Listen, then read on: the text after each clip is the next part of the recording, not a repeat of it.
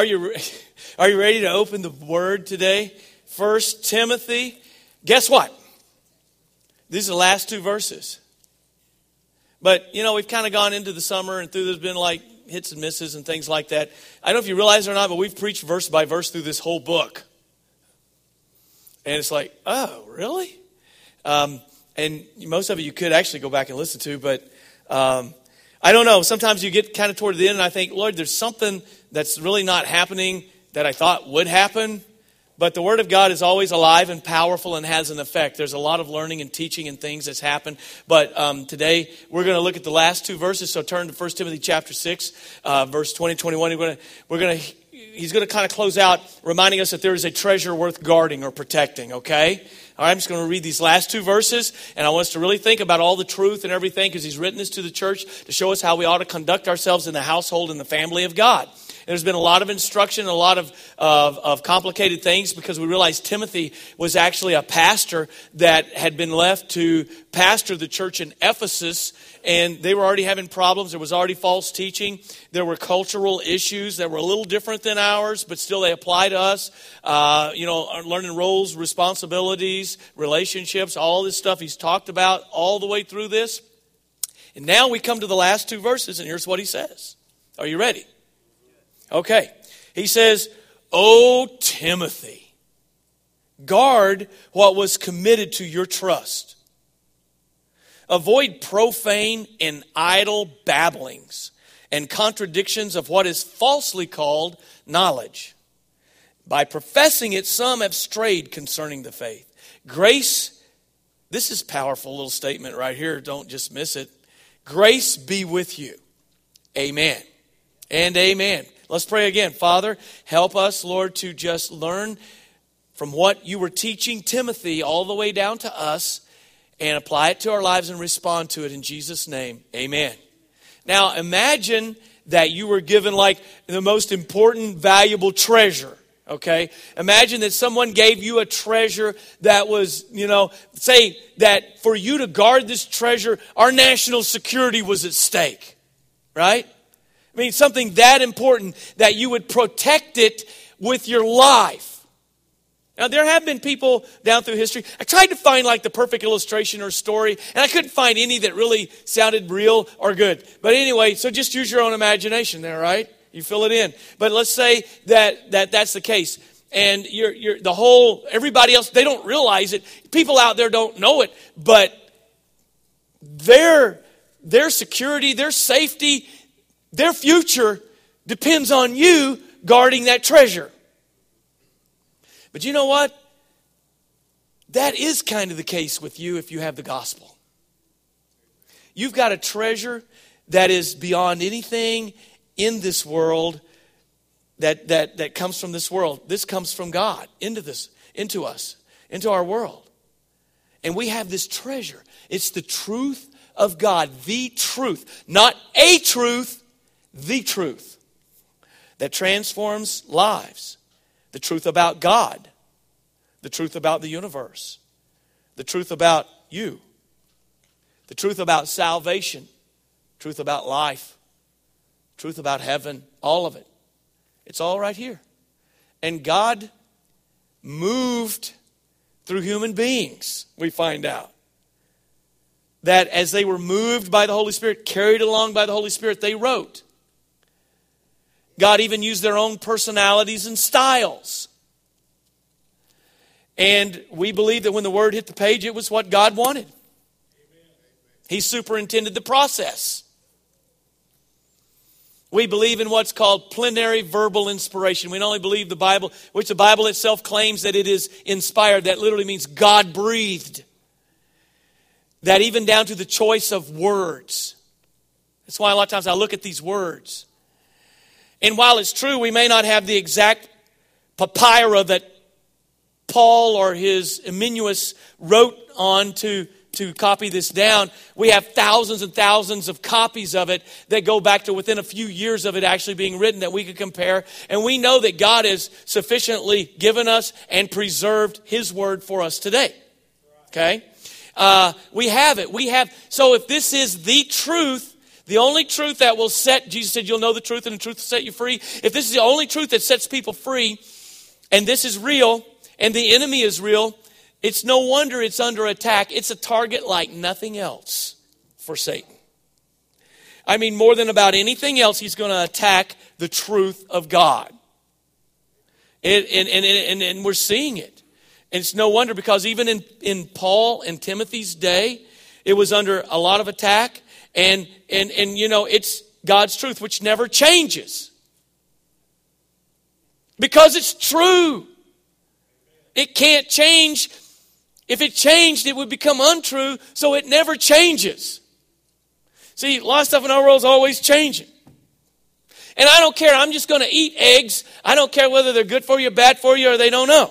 Right? It keeps going back and forth, right? So so a lot of people in our world think truth is relative. Well, what's true for you may not be true for me, and vice versa.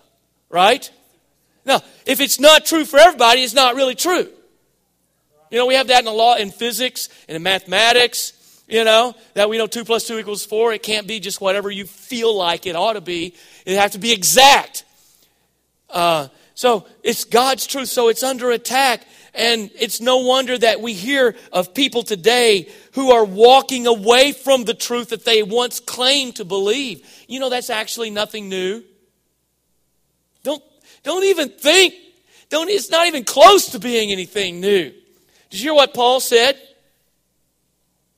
That to avoid the profane and idle babblings and contradiction of what is falsely called knowledge, by professing it, some have strayed concerning the faith. Some have strayed. Some have already wandered away because of believing lies. These were religious people a lot of times. I mean, it's not just people that were leaving the truth of God to going back to some crazy, just worldly lifestyle. A lot of it was a lot of religious stuff that they were getting sidetracked with. So it's happening during Paul's day, Timothy's day. Timothy needs to not only be able to proclaim the truth, he needs to be able to do what Paul said here, and that is to guard the truth. Did you see that? Guard what was committed to your trust. All right? So we're going to talk about a treasure worth protecting. The first thing I want to point out here is there's a sense of urgency here. Do I seem urgent?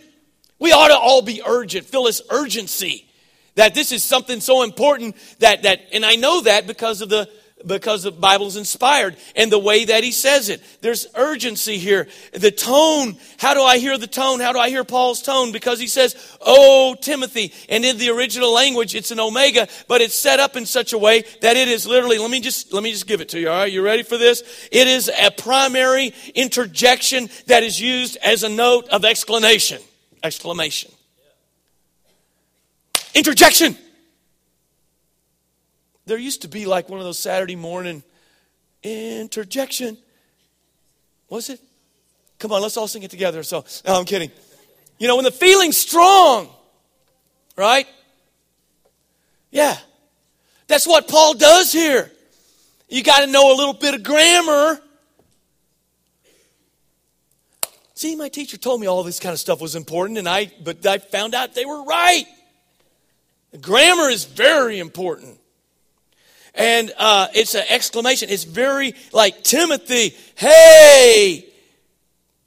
This is important stuff. He's shouting a little bit here. It's, you know, all caps, right? It's important. Now, we should already treasure the essentials of the faith, shouldn't we? That's what he's talking about here.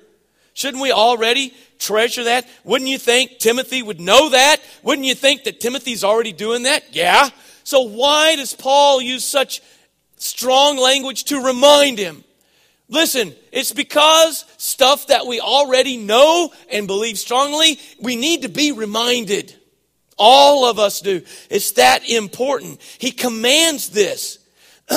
Timothy is already, one of the reasons why is because Timothy is already surrounded by an abundance of false teachers. How could that be? Because it's in the early days of the church and the gospel. You would think that all these hadn't cropped up yet, but they were right there from the beginning. It's nothing new. Because when you have God's truth, Satan is always going to be about the business of counterfeiting. Okay?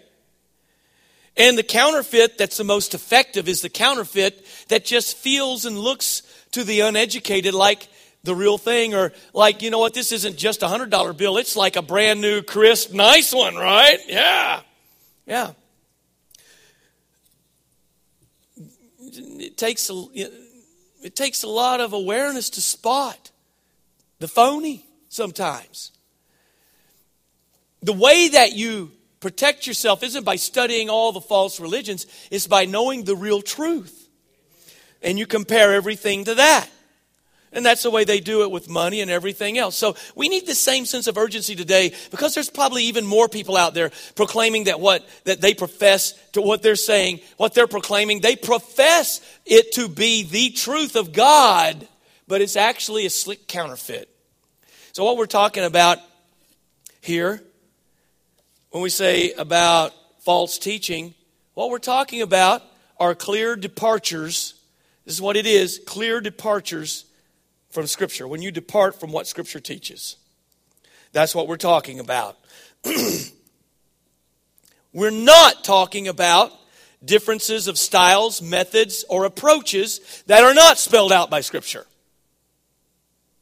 Sometimes we get more riled up and get more defensive or offensive about things that are adaptable and not spelled out in Scripture, and we fail to notice the real danger of more important things. We begin to major on the minors, and then we minor on the majors. Jesus pointed this out about the Pharisees. I mean, they couldn't see the forest for the trees. I mean, they were hung up on some details of things that didn't matter, and they missed the main thing. They even missed the Messiah that they claimed to believe in when he showed up in the flesh. I don't want to be like that. I mean, these guys memorized nearly the whole Old Testament. They knew every little nuance of it, and all these rules and all this stuff. Jesus said this about them. He said this about the Pharisees, the scribes, the religious leaders. He said in Matthew 23:24, he called them blind guides. You're leading, you're guiding, but you're blind. Does not work out so well, right? Blind guides, he says, who strain out a net, but swallow a camel. That's funny, Jesus. It's exaggerated. It's like, you think about their milk that they would drink and stuff like that. Probably goat's milk, who knows, but anyway, but that they strain it, there's a gnat in there, but they would swallow, or maybe it was camel's milk. I've heard people, hey, Maddie, did you try any camel's milk? Well, you were gone. I figured, you ate stuff. Oh, mare's milk. Okay, that's getting mighty close right there. Fermented at that. Does that mean like mare yogurt? Okay, all right. Well, all right. So anyway, you might strain a little gnat out of that, but then swallow the whole mare. I mean, that's kind of make you chuckle. See, Jesus had a sense of humor. I told somebody that one time. They told me because I joked around too much when I was preaching, when I was just like a teenager still. And they said, well, I assure you there's nothing funny about Jesus. And yeah, okay. Anyway, but this is what he said. You strain out these little bitty details and then you swallow a camel. You miss the big stuff. And that's what we do today. And so it's urgent that we understand the treasure that we're to guard and what it is. It's urgent because it doesn't do us any good to try to fluff it up or water down God's truth to make it seem more palatable to the world. It does them no good. What you end up with when you do that is less than God's truth. Now, there's a difference between watering it down and simplifying. Jesus simplified things. I mean, he spoke in such simple terms. He said just like even the Sermon on the Mount, you can read it in a few minutes, but it took me like 8 months to preach through it.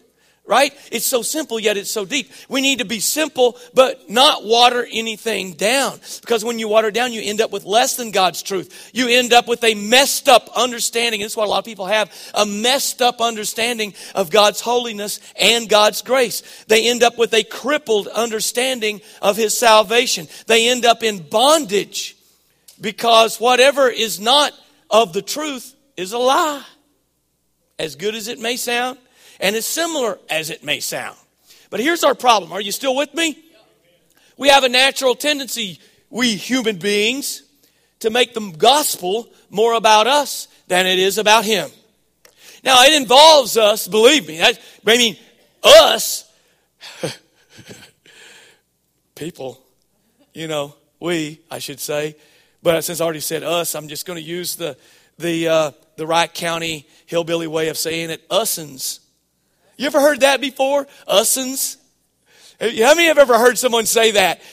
Okay, Curtis, you actually are the one that I heard say it. Okay, he raised his hand. We're talking about, ussens, ussens, that's all of us, pure weans, youans, okay, right? So all of ussens, we've got this tendency to make it all about us than about Him. Now, it involves us, but it is about Him. It's about His glory. And we want it to just be something that's about what we want and what we like and what makes sense to us. But a lot of what God does, because He's God and so high and so awesome, doesn't always make sense to me. Okay? It's not always logical. David Platt says that we've often mistaken the American dream for the kingdom of God. We equate the two. We make it sound like faith in Christ is equal to the good life with a 3-bedroom home, 2-car garage, and picket fence. We almost try to make the two things equal. And that's not the way it is. And too often, in America and even other places, the pursuit of happiness. There's nothing wrong with being happy. But happiness has to do with happenstance. Joy has to do with the fruit of the Spirit, right? The pursuit of happiness has overtaken the practice of holiness. Ooh! Pursuit of happiness. What's my main thing? Huh? You got to ask yourself that. Pursuit of happiness or practice of holiness? Claiming success. How to be the most successful you can be. Claiming success gets more pulpit time than confessing sin. Serious study of Scripture has been supplanted by sensational emotionalism. People today are starving for the truth. I think they know, they desire something, they don't know what, but it's the only thing that will really satisfy. That means it's urgent, folks. All right. So what he says is to guard the treasure. Guard the deposit. Did you see that? Guard what was committed to your trust. The word, that which was committed to your trust, is actually one word in the Greek. And it refers to a deposit that is committed to trust, a sacred deposit. The life-saving, soul-saving truths of our faith are indeed a sacred trust. That's what he's talking about. You need to guard that. You need to protect that deposit, that treasure. The word used here means not only to keep it and hold it close, but to protect it with everything. What is he to guard? What is it? Well, God's truth. The gospel, right? That's what he's to guard. That's what he's to protect. It was committed to Timothy. But it was committed to Paul by God. As God singled him out as an apostle. And as he was personally called by Christ.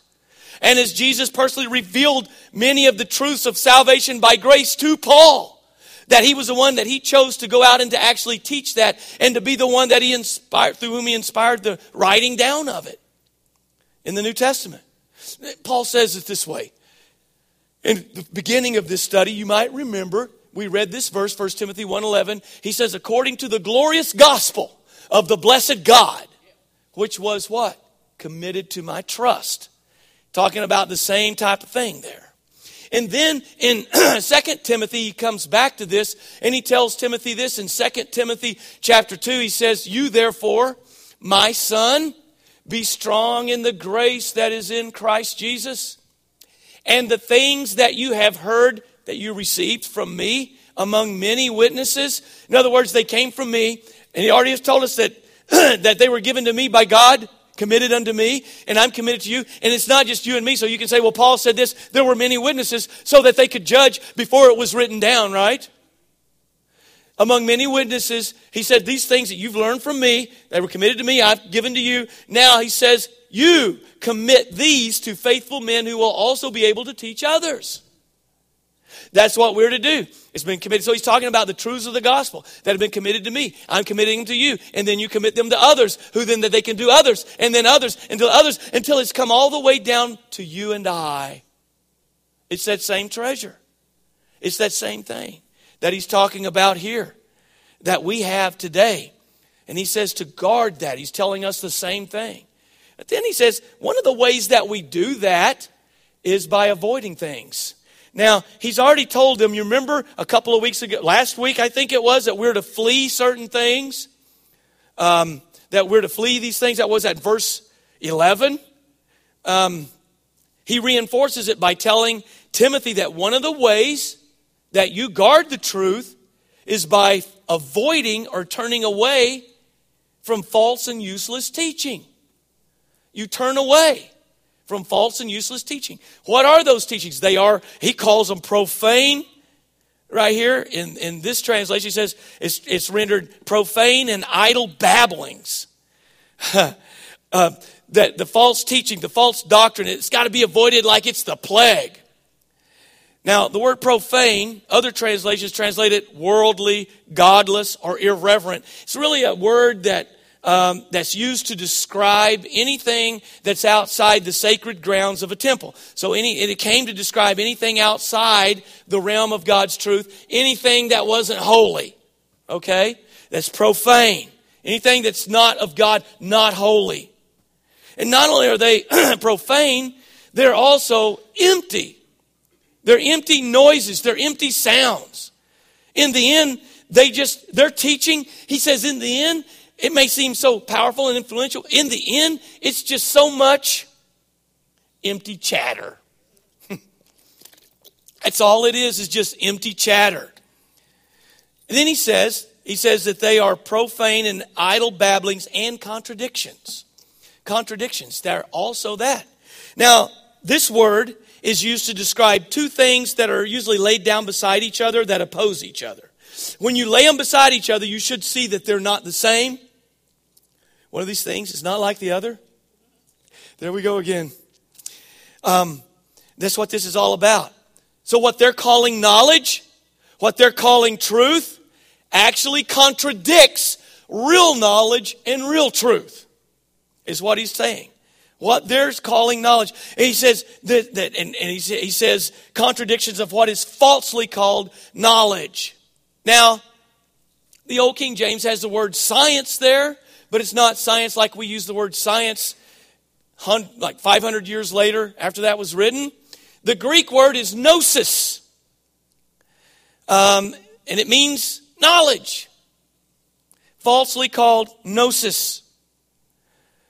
What he's dealing with here is probably an early form. You need to know this. Gnosis is an early form of what became known as Gnosticism. Have you heard of that?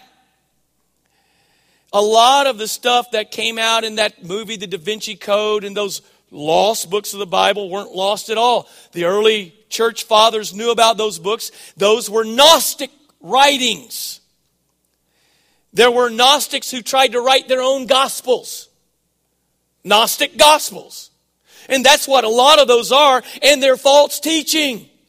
But you see, now we're so clever in our day, we're trying to come up with this whole thing of, wait a minute, there were lost books of the Bible, that there was this conspiracy to keep them out of the Bible. No, there wasn't. The only conspiracy was, what have we always been taught?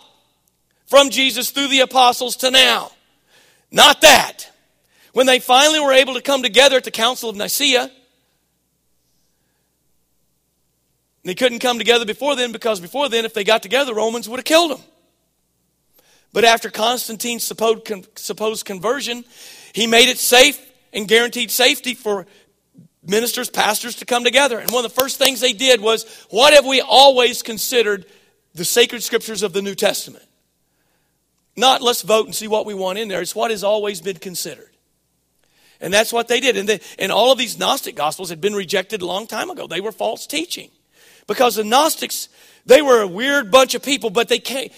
Already they're cropping up in the early church.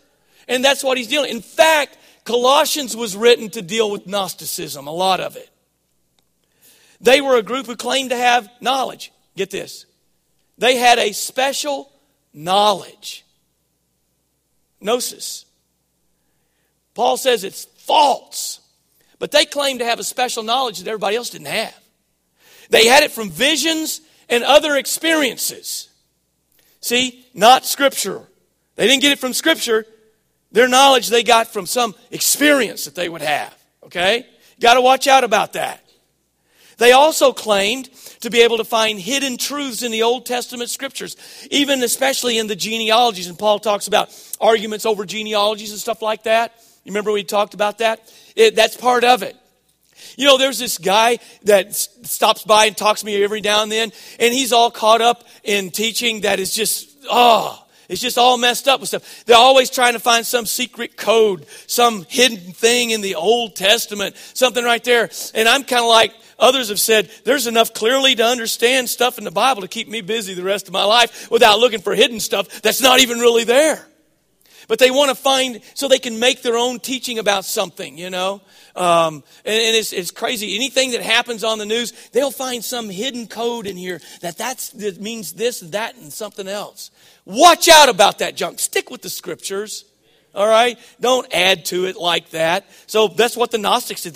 They had special knowledge. They claimed to have found hidden truths in the Old Testament. And one of the weird things is they considered all matter, all physical matter, to be evil. So it's like the physical is evil, but the spiritual's good. And there was some weird things happen there. You have one group that kind of goes, and we'll kind of let the body go because it's just material. That's what it's going to do. But there were others that took a legalistic approach, and all types of legalism and asceticism and all kinds of things like that. They actually punished their body. They wouldn't let themselves eat certain things and do certain things. They were very legalistic. So you have a mixture of all these things in Gnosticism, and that's what he's dealing with here. And I'm only pointing this out because you have so many forms of it that are still out there today. The Gnostics actually believed and taught that a series of emanations connected God with man, and Jesus Christ, they said, was only the greatest of these emanations. That's what they taught. They actually had a doctrine that was a strange mixture of Christianity, Oriental mysticism, Greek philosophy, and Jewish legalism. It was a mixture of all of those things. And like even a lot of the beliefs we have today, it seemed to offer something for everyone. Many paths, right? Isn't that the popular thing today? But Paul summarized everything that they taught in one devastating phrase: profane and vain babblings. That's everything they're teaching. Phillips in his translations he says this, he renders it the godless mixture of contradictory notions. That's what their teaching was. See, that's why. Are you with me still? That's why we always need to run to and stand on and stick with Scripture. Because we have this tendency to subconsciously, even when we don't realize it, we kind of want to go with what we feel. That just feels right. How about this? That just seems to make sense. It seems logical. We want to go with that because our flesh is comfortable with that, but we think it's the Holy Spirit, but it's really the flesh. Our relationship with God is based not on what we feel, it's based on our faith. It's based on our faith. That is, faith in the accurately interpreted and applied Word of God. You can put faith in something that is false. Did you know that? You sure could. People do it every day. Sometimes it's easy to mistake, and many want to mistake, feeling for faith or logic for faith. And then they just run and grab enough Scripture to make them think that it backs it up, when in reality, they've taken it out of context or twisted it to try to fit what they want to believe. So you've got to be careful. That's why you got to guard this. This is what's happening all the time in the church, especially. So why? Why should Timothy avoid these teachings? Well, he told us right there. Look at it. Verse 21. Because by professing it, some have strayed concerning the faith. The faith meaning not just trusting in Jesus because they're beginning to trust in other things, but that body of truth that's been handed down to us. They've strayed from the treasure, that which was committed to us. The faith, the teachings, the truth. In verse 21, he says that we found out in verse 10 that because of the love of money and all this other stuff and the wrong motives and a desire for greed, he says that some have strayed from the faith. Did you see that in verse 10? Are you looking at it? Chapter 6. And then he says here, because of false teaching, some have strayed concerning the faith. So are you listening? Get this. Not only will wrong motives, a desire for money, a desire for greed, whatever, not only will wrong motives cause a person to wander from the faith, verse 10, but so will wrong teachings, verse 21. Both those things are brought out here. These lies work their way into your mind and heart gradually, and before you realize it, you've strayed off the path of truth. You don't think you have, but you have. So, all right, let's bring it together. We got to know what's worth fighting for. If you're going to guard it, you're going to have to avoid some things, but it also implies that you're going to have to stand guard. There may be some battles, right? Know what's worth, the essentials of the faith. That's worth dying to protect. The essentials. See, there are some things that you have to believe and know and understand and believe in order to be saved. There are some other things that, there's some black and white, there are some gray. There are some non-essentials, also non-essential preferences that are adaptable unless they are spelled out by Scripture. They're adaptable. Our problem is stuff that isn't spelled out by Scripture, we get more stuck on than things that are. True? Our way of doing it. That's the way we've always done it. Listen to this. Essentials. Are you ready? Like Jesus is the way, the truth, and the life. No one comes to the Father except through Him. Excuse me. That's worth dying for. That's worth fighting for. Salvation by grace alone, through faith alone, in Christ alone. That was the call of the Reformation. That's what the early church believed. That was the cry during the Reformation to get back to the truth. Salvation by faith alone, through grace alone, by grace alone, through faith alone, in Christ alone. We should be willing to die fighting on that hill. Also, essentials like the inspiration of Scripture. The Word of God is infallible and authoritative. Humanity is sinful. Right? Got to stick on that one. And we're finding out. And one of the ways when we teach kids that come in here is, I've said this several times, how a lot of times people say, well, I just want to love them and care for them and minister to them, and I want to let them know how much God loves them. Well, to a lot of them, it's not going to make sense because they're smart enough to look around and see how messed up their life is. And they see not everybody's life is that way. And when you start telling them, we just want you to know God loves you, they would say, how? I don't see it. Well, if God loves me, why did this happen? Some have been abused. Some have been molested. Some, things like that. There's people out there, so one of maybe the first things we need to teach is that God gave us a will and that we sinned and the curse of sin came on our flesh, came on this world, and that because of sin, and it's devastating, but He came to redeem us because He loves us out of that sin. So you've got to talk about sin because they see it. Humanity is sinful. How about this one? God is holy. Jesus is God. See, these are all non-negotiables, and I could keep going, right? But then there are some things, are you still in there? You ready? There are some things that are non-essential. There are some things that are negotiable. Like whether we sing 3 songs or 4.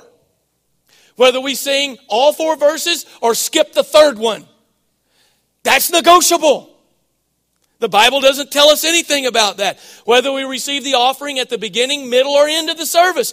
You can do it any way you want. It doesn't tell us. Whether we sit, whether we stand, whether we dim a few lights to help people with concentration or not. It doesn't matter. The style of music. Heard Dr. Harry Reeser say, there is nothing moral or amoral or anything about a musical note. It just is. See, when I was growing up, there were certain tunes and melodies. Ooh, that melody, this sequence of notes, the way they're arranged has got to be of the devil. When we don't know that even some of our classic hymns came from melodies that were first sung in bars and pubs. Right? Amazing Grace. Sorry to bust your bubble there.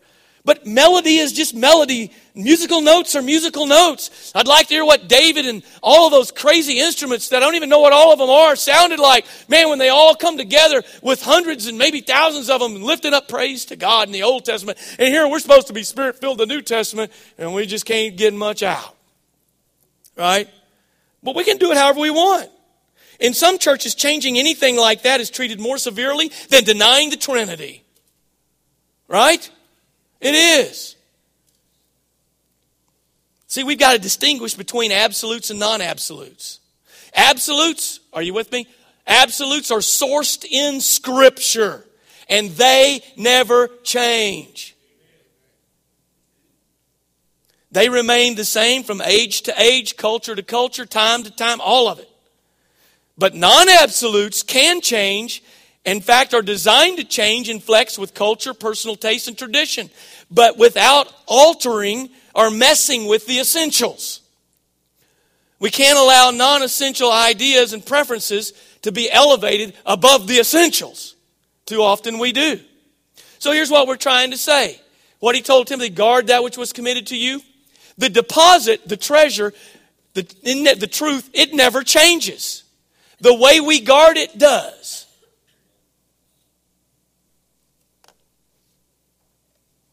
Think about evangelism, okay?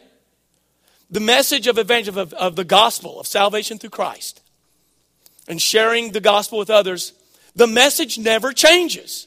It hasn't changed since the first day till now. But even in our daily week of life, it changes. Sometimes the message may be presented from the pulpit by me.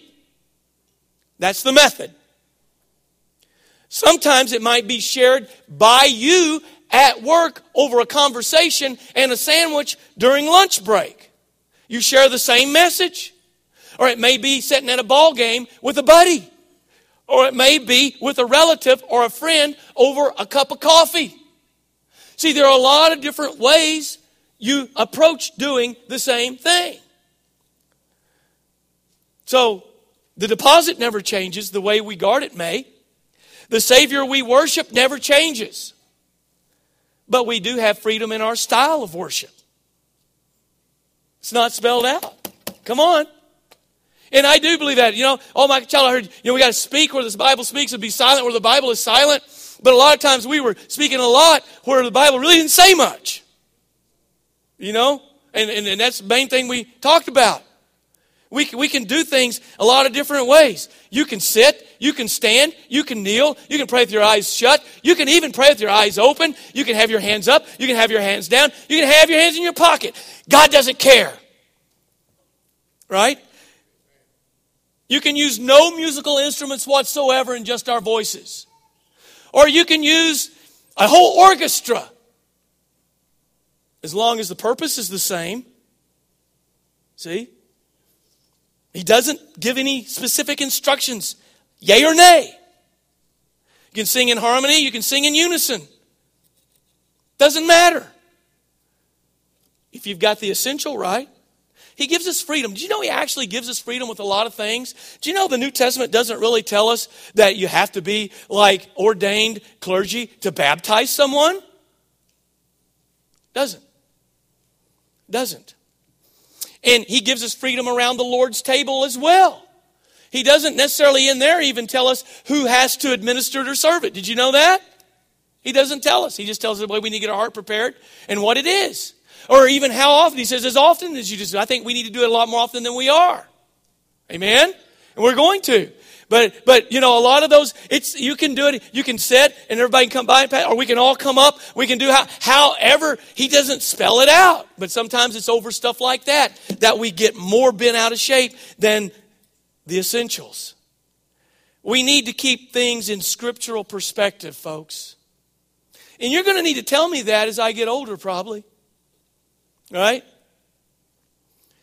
Oh. We need to know the difference between essentials and non-essentials, between absolutes and non-absolutes. And that's why he's encouraging Timothy to guard that treasure. Now let's wrap it up. Are you ready? Okay, I'll keep going. Let's wrap it up here in conclusion. Let's get it. Because did you notice he said the last thing is grace be with you. Amen. This takes God's grace. So you're going to see that here. First of all, as we wrap this up, our message is fixed and unchangeable. Amen. The message is unchangeable, but not our methods. Unless they're spelled out by Scripture, they're adaptable. And so I hear more people getting bent out of shape just about that than anything else. Did you know it doesn't even tell us in the New Testament that when you're supposed to even gather? We find that the church was mostly Jewish in the early part of the book of Acts. They were still meeting on the Sabbath. But by the end of the book of Acts and in the letters that Paul wrote, that they were meeting on the first day of the week because they're mostly Gentile. But it doesn't tell us that you have to do it that way. Did you know the Bible doesn't tell us we have to meet 3 times a week, twice on Sunday and once on Wednesday? It doesn't say that. So here's the deal. We can do whatever works best here to accomplish the non-negotiables, the essentials. We can do. But a lot of times we get crippled by ourselves because we're hung up on other things. As we preserve biblical truth, as we guard it, as we teach it, as we preach it, and as we live it, let us do so with all the creativity and flexibility that God allows. Secondly, our mandate is to defend the truth. Defend the truth, not offend people. Now, having said that, Scripture tells us the message of the cross will be offensive to some simply because they refuse to believe the truth. Let the cross do the offending, not you. And I see that today. Christians are many times intolerant and offensive. They are offensive. It's not necessarily the message, it's them. And a lot of the attitude the world has, we bring on ourselves. I want the cross and the truth of God. If it offends, so be it. I'm going to defend the truth. But if it's just me and my argument, I'm not going to be me offending. So if the truth offends, fine. Just don't let it be us. And thirdly, our manner is to be loving and full of grace. The last thing he says is grace be with you. Amen. Our manner. He even said in 1 Peter when you're defending the truth and giving an answer for the reason you have faith, to do it with meekness, to do it with kindness, to do it with humility. That our manner is to be loving and full of grace, not condescending and argumentative. You may win an argument, but you lose the soul. See? This is how we guard the truth. And we stand up for it. And we've got to discern those things. And that's what he's calling Timothy to do. And he's still calling the church to do today. Now, do you believe those truths with all of your heart? Do you know the truth? If you don't, we've got so many opportunities to plug in and go through the essentials of the faith and get rooted and grounded. But you know what? It doesn't matter what we offer here and how many classes, how much teaching. It's up to you to take advantage of it. You know, I can offer a class on the holiness of God, the eternity of God, the Trinity, triune nature of God, the deity of Christ and all that. And nobody really cares to show up until you have somebody knocking on your door saying something else. And all of a sudden, Pastor, I need these verses and I need to help me, right? So sometimes it's a need to know basis, but why not learn it ahead of time, right? Why not be ready? Let's be ready, amen? Let's guard the truth. Let's stand up for it. Let's avoid the faults. Let's be committed here, all right, to what is essential. And let's be creative in every way we can to protect it and proclaim it. Father, help.